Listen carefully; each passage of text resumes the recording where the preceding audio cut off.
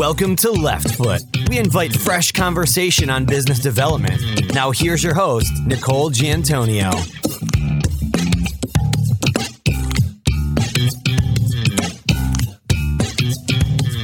Hello, listeners. It's Nicole Giantonio, the founder of Left Foot, and I'm here to announce that our 12 audio-based business development challenges are now available. 12 practical, execution-oriented steps to predictable success. Part of the Left Foot GPS Growth Practice Solutions for Business Development. Go to leftfoot.com GPS for details.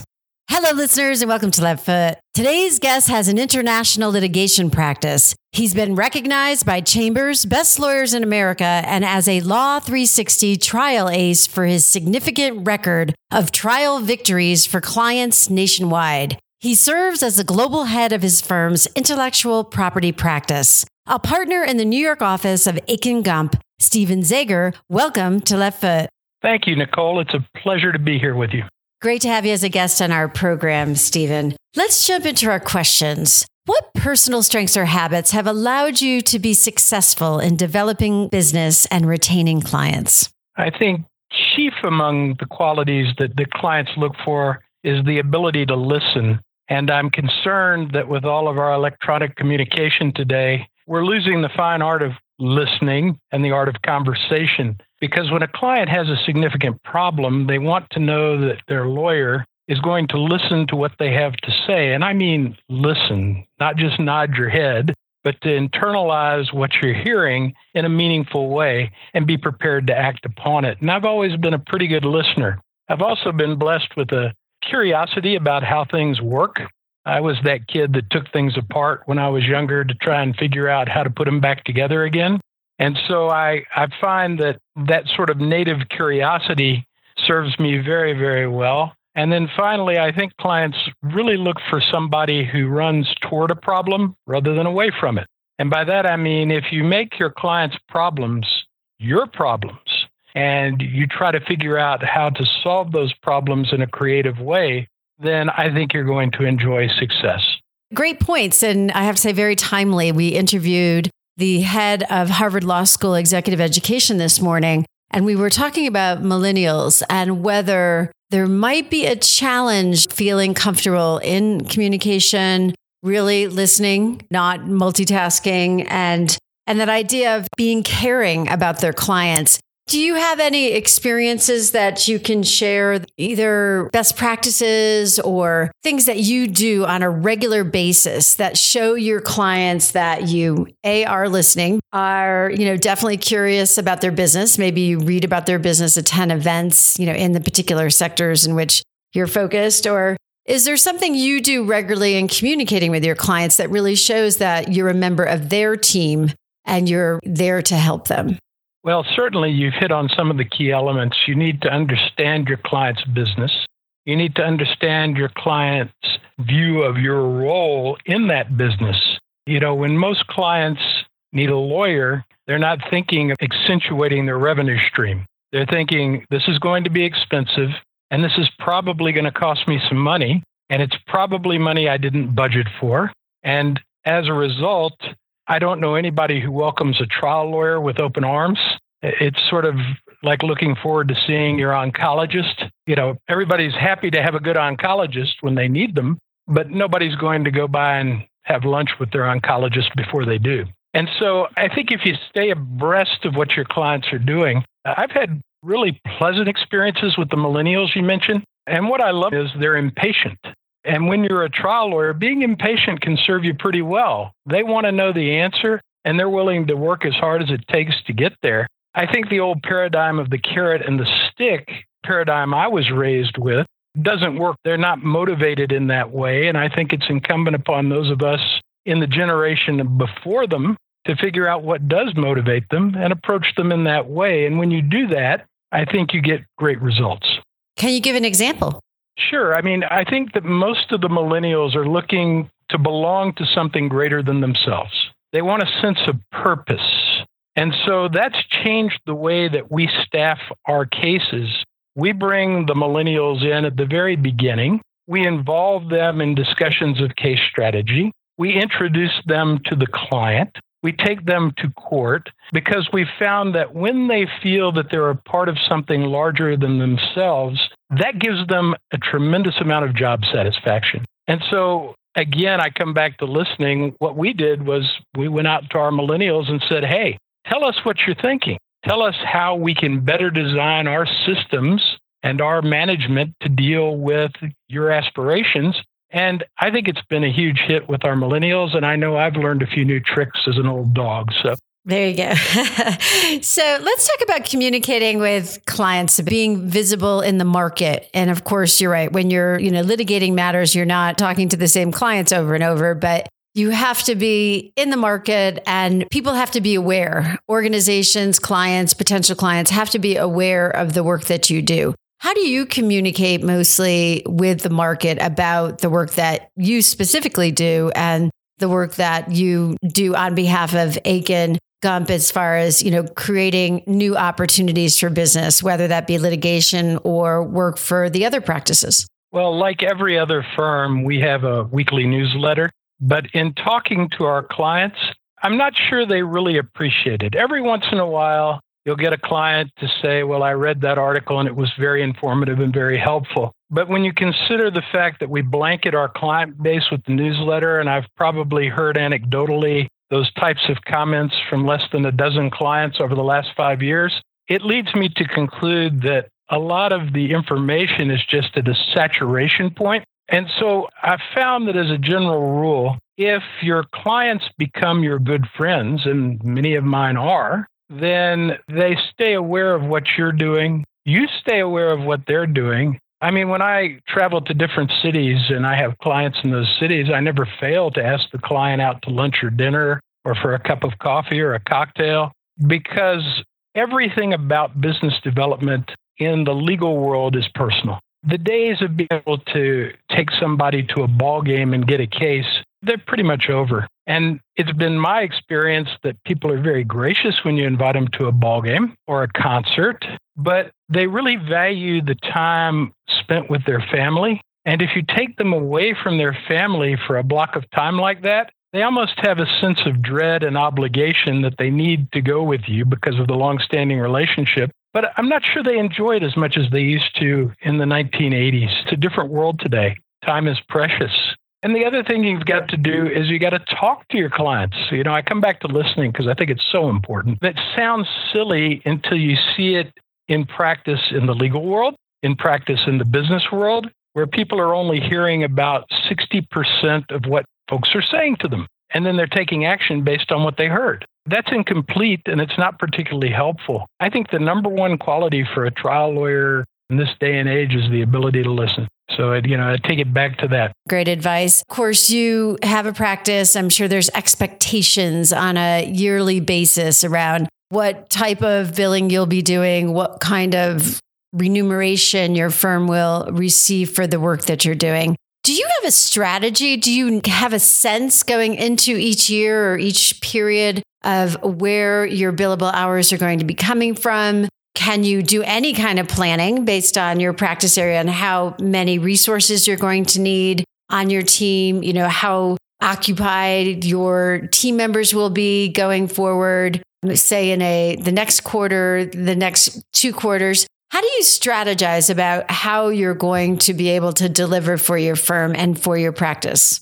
Like any business today, law firms engage in zero-based budgeting.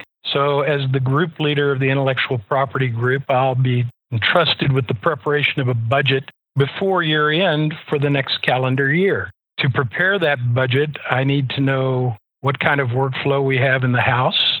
I need to anticipate what kind of workflow we're going to have. As I said, history is a pretty good teacher, and so I can look at historical performance of certain timekeepers and understand a range of where they tend to fall. And then you just have to worry about the unexpected settlement or the unexpected resolution or changes in the law that can have a significant impact upon the business base. And you try to factor all of that in as you prepare a budget. And if you do it well and you've done it enough, and I'm in my 14th year of doing it here and was a group leader at another firm of a litigation group for 3 years before that. So after about 17 years experience, you get to be pretty good at it. And it's interesting because people don't change a whole lot. Your top producers tend to stay your top producers. Your hardest workers tend to stay your hardest workers. Those on the margins tend to stay on the margins. And so after you get to know everybody in your group pretty well, you can make a pretty good prediction about what the year is going to look like. And then you've got to worry about things like the T.C. Heartland opinion in the IP space, which changed the venue game and resulted in much fewer filings in Texas almost immediately, and greater filings in the Northeast and Delaware. Yeah, you don't know how to factor in those sorts of things because you don't really have much control over them. In our own practice, I knew about the T.C. Heartland decision. I knew it was pending. And over the last years, I've been consciously decreasing our presence in Texas while building up our presence in the Northeast. That proved to be a pretty wise decision given the way T.C. Heartland came out, where venue is shifting from the Eastern District of Texas to Delaware. And so, you hope that you can plan for those contingencies, but you never know for sure. Sometimes you just need a little luck. You were thoughtful about the coming change and you knew that a shift, you were taking a calculated risk that shift would occur. That said, you mentioned you know people and they don't often change, especially after a period of time. For those that are, quote unquote, your hardest workers, are they going out and presenting themselves regularly in the market? And is that why they have more business, or are they just assigned to particular cases? How are you helping your team, or how are they working with you to make sure that there is a market and consistent business for Akin Gump? Besides the newsletter, is it, a lot of speaking? Is it making sure that each of the members of your team are using their strengths to ensure that the community that knows them and surrounds them knows how well they would perform on their client's behalf? What does that part of the strategy look like when you truly have to make sure that you're gaining new clients and doing more cases for the clients you have today? Well, there are different paths, and those paths are equally valid. The thing I would say to younger lawyers is please take ownership of your own career. And by that, I mean, publish, speak, establish your credibility with the bench and your peers. That's sort of a first step. And I expect to see that kind of thing happen in the first 5 years of a lawyer's legal career. Once you've been able to establish some credibility, your track record's pretty important. I often say nobody wants a lawyer that no one's ever heard of. And that's particularly true in the trial space. So if you want to be hired by clients, you have to go out and win some cases because clients are pretty serious about your ability to win. And so those lawyers who are able to go out and try cases and win them generally will get a look at more new business from new clients. And by that, I mean clients who are new to Akin Gump. But it's equally valid to have an important role working on an existing client in such a way that your expertise causes that client to send us much more work than that client might otherwise. And so there's a role for people who don't necessarily have that kind of get up and go where they want to go out and shake hands and bring in new clients, because they can build from the existing client base. And both paths are equally valid, and both paths are important. And different people's personalities cause them to gravitate to one or another. I enjoy bringing in new business. I enjoy meeting new people. I enjoy listening and talking with people and finding out about new things. And so I'm one who likes to go out and bring in new clients to the firm. I have a partner who is terrific. He is excellent in every way. He's so busy with the work that he's creating from existing clients, I don't know that he would have time to take a dinner with a new client. And he makes a tremendous contribution to our firm and our practice. So, two different approaches, but equally valid. So a terrific lead into the next question, which is, can you share a success story about an opportunity with a client, a matter, a case, if you have one of those stories, which is your career-defining story, or if there is a story of one circumstance where you were able to acquire a piece of business or work on a piece of business that you were surprised that you ended up being the person selected to lead that matter, that case? I was with a high-tech medical company at a social event with the CEO probably, 4 months ago. And we never discussed business at all. We hung out. We attended a concert. We had a few drinks. We had a good time. The next morning, he called me and said, "We have a serious problem, and we'd like your help with it." And I think that wouldn't have happened if I hadn't have been in front of him, and so, and that sort of thing happens a lot. And it doesn't happen as a product of discussing his problem at the social event. It's more that if you stay in front of people who are buying your services and you're in their thoughts, they say, "Well, I had a good experience with Steve. The last time we worked on a matter together, let's work on a new matter together." And for that, I would tell folks, look, nobody ever got hired sitting in their office. You need to be out there. You got to be out there talking to clients, going to events sponsored by clients, going to industry association events that involve your clients. You've got to be visible if you want to have that kind of success. And so I tell our young lawyers all the time, you should be in your office only when you need to be in your office. And the rest of the time, you should be out there because we're in a service business. And part of being in a service business is our clients expect us to go to them. They want to see us. The more you're at a client's office, the more business you're going to get. And you can do that in many different ways. Secondment has become very popular in the last 10 years, where we actually take a young lawyer and put them in-house at a client, and we pay for it. And we get invaluable experience and valuable insight.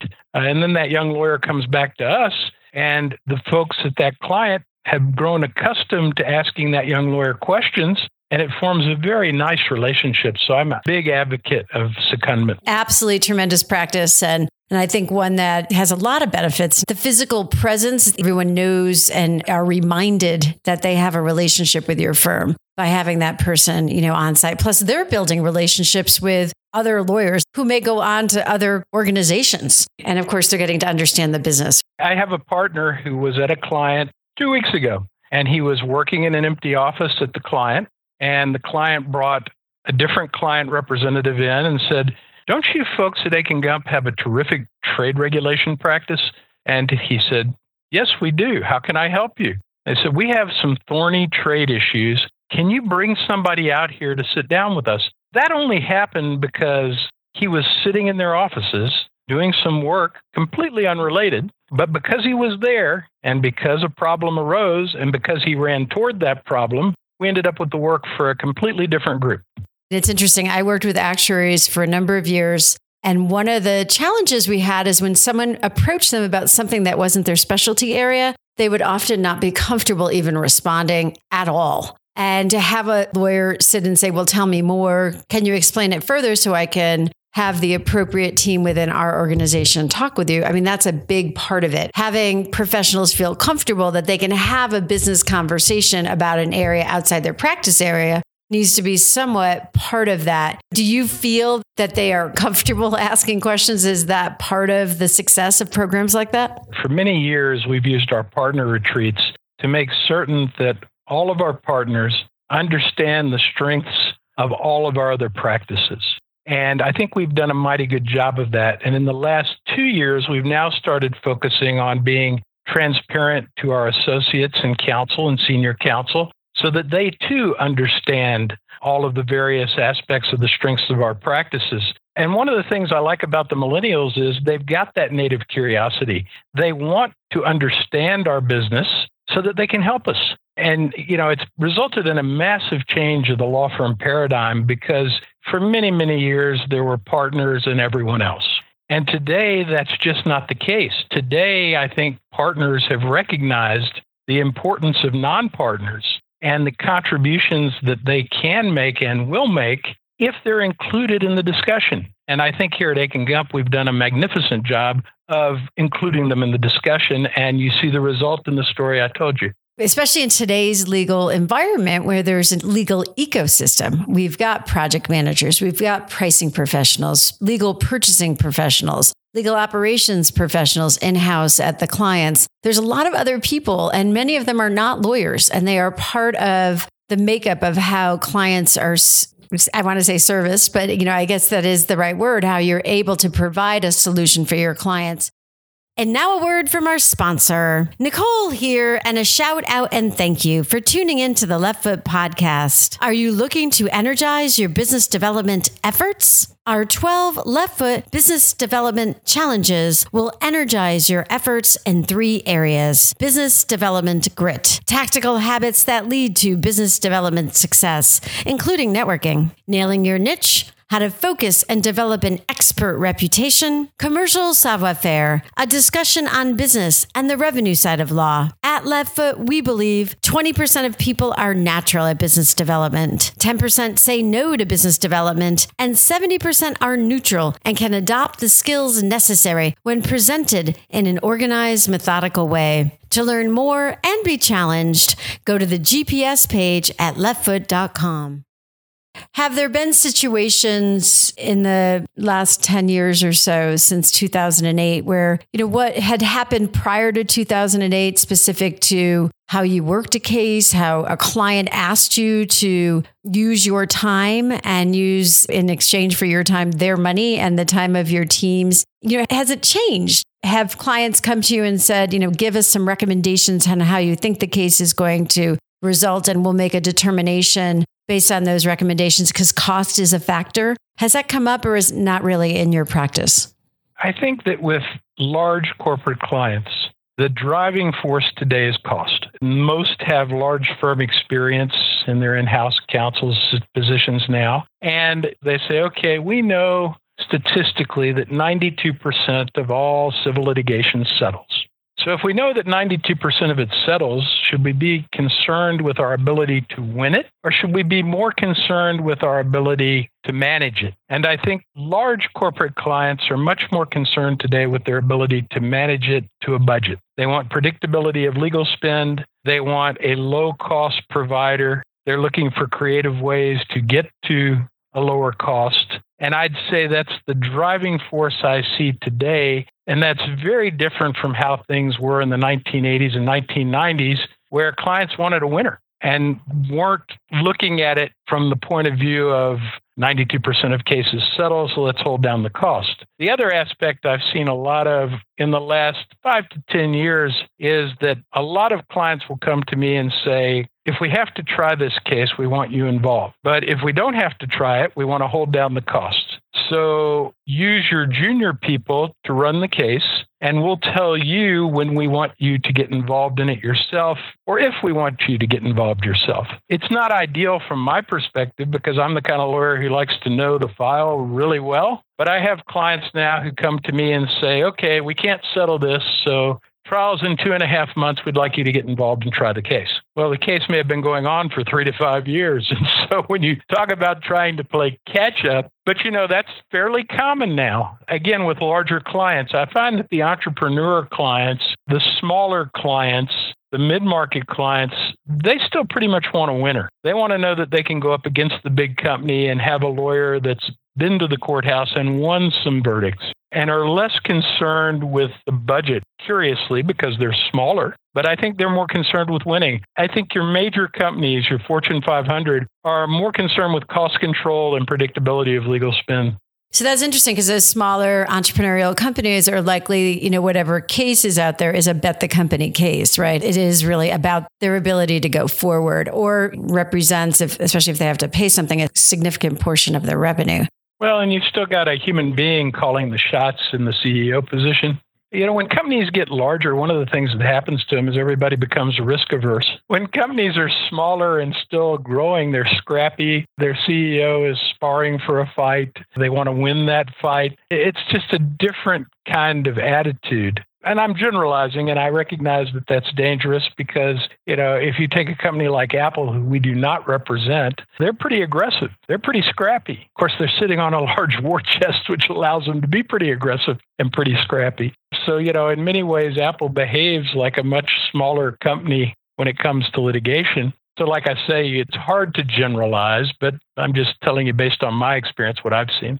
For you personally, and when you think about your career, what pieces of advice, either through your own experience or from what you're seeing out in the legal market today, what advice would you share with those folks coming to you and saying, wow, I want to have the success that you've had? especially when it comes to obtaining new clients. Of course, you've had a lot of career success, in front of juries and in your work, but in getting clients to really respond and want you to work on their business, what advice would you give to other lawyers coming up about how they can create an environment for themselves that allows them to have similar success? My wife gave me a block of silver when we first got married, and it's engraved, and it says, "What would you attempt to do if you knew you could not fail?" And I think that's a great way to think about it.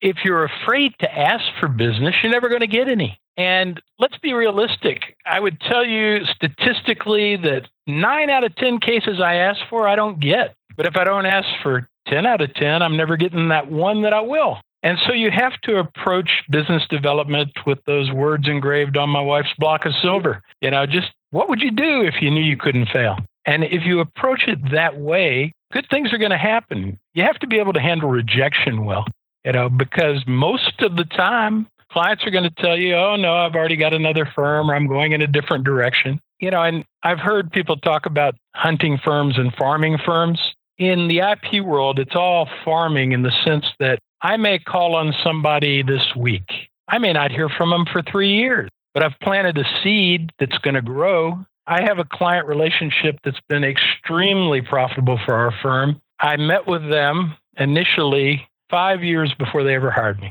I stayed in front of them, would see them at various events. I would talk to them. I would take them to dinner and lunch, but it took them 5 years to find the right case. And then once we found the right case, we found a number of cases to work on together. But it takes a little bit of patience. You have to know that just like farming, you're planting a seed. You got to take care of that seed, make sure it doesn't freeze, water it, fertilize it, and hopefully it grows into a plant one day.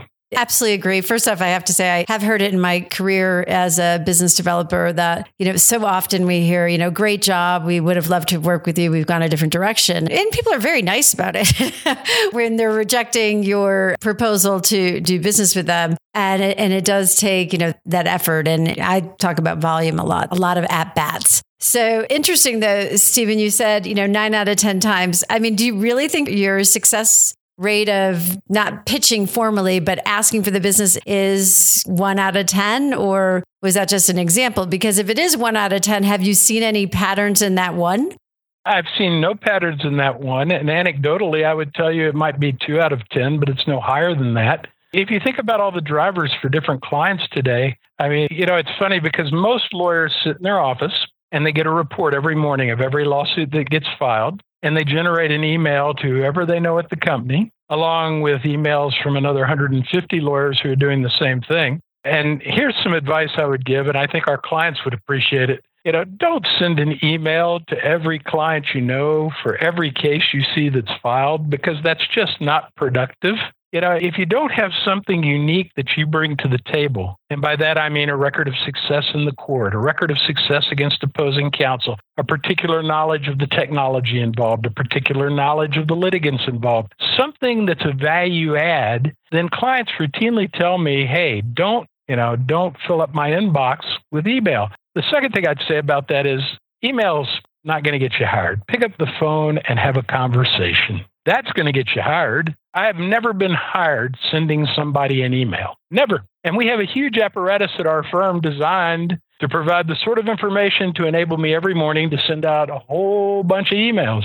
I've never had anybody call me back and say, "Got your email, want to hire you." And I challenge any of your listeners to come up with an example of where that's happened for them in any significant case. It just doesn't. And when you talk to the clients, they don't like it.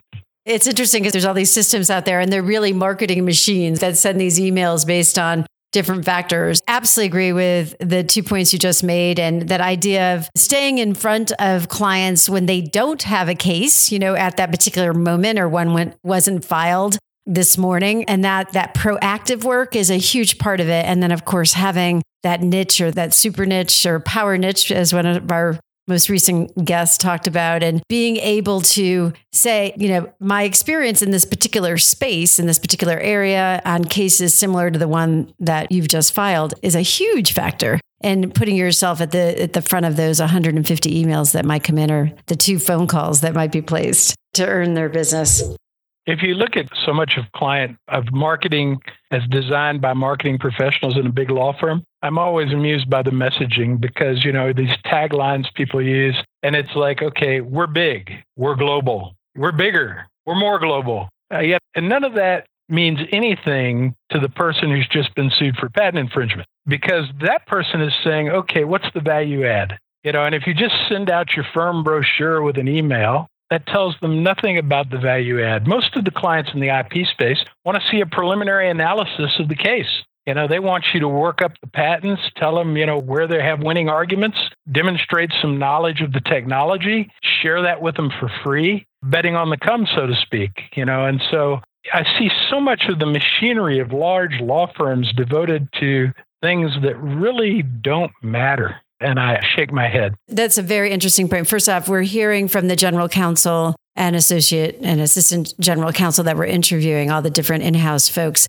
at big companies, Walmart, a lot of the tech companies. We're hearing that they're saying we are asking for potential outcomes. We want to know what you would do first if we did hire you. And a lot of them are doing it proactively. They're saying, if you hire us, this would be our plan. We would do this first, second, and third. And of course, there's if this, then that type of outcomes with that. But they are looking for that. That's part of how they're making decisions today on who they're going to work with on a particular matter, on a particular case. It's a very solid point. I will tell you this, Steve, that I am not a marketer. I'm a business developer. So I have always felt the same, bigger, broader, the best, the brightest. It's shocking that, we all look at that and it's more a negative than a positive to put that out there, because it says basically nothing except the fact that we're willing to spend our time and money coming up with a message that doesn't resonate. You're right. And business detests uncertainty. And so, when you think about that as if it were the 11th commandment, business detests uncertainty, you have to give the client certainty. I actually watched a presentation to a client where the client said, well, are you going to win this case?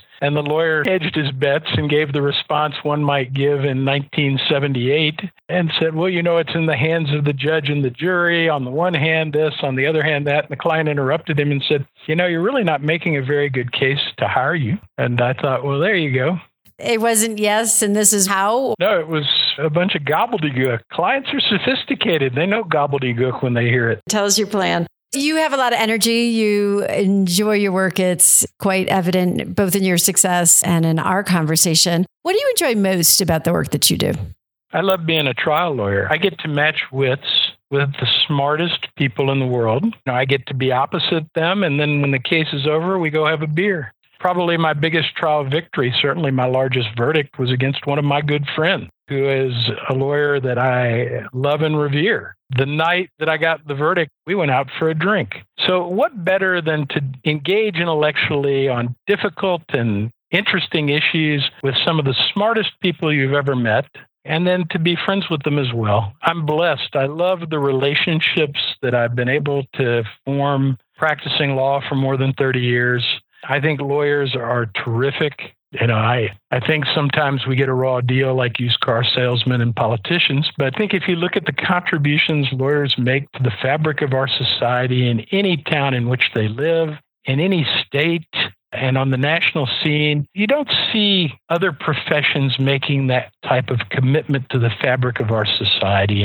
And so, the relationships that I've built with judges, with lawyers, I cherish those. I come from a time where if you see a lawyer, walking across the street, you can walk across the street and have a chat. And I hope that never disappears. I really do. Great point. American Lawyer just did a whole group of articles on the pro bono work that is being done and the fact that we have a profession that is committed to doing that kind of work and representing people that otherwise would not have that representation. I mean, that's significant. And that is a profession wide. I think there's a lot to be said for that. And that definitely needs to be celebrated. We appreciate you sharing your thoughts with our listeners, Stephen. Any last points you'd like to share before we say goodbye? It's been a great ride. I think Hunter Thompson said, buy the ticket, take the ride. It's been a great ride. Excellent. Stephen, thank you. It's been a pleasure having you as a guest on Left Foot. Thank you, Nicole. Thank you for listening to this episode of Left Foot. For information on our podcast, our 12-session business development challenge, and our online business development coursework, visit leftfoot.com. It takes focus and thought to lead with the left foot. Until next time.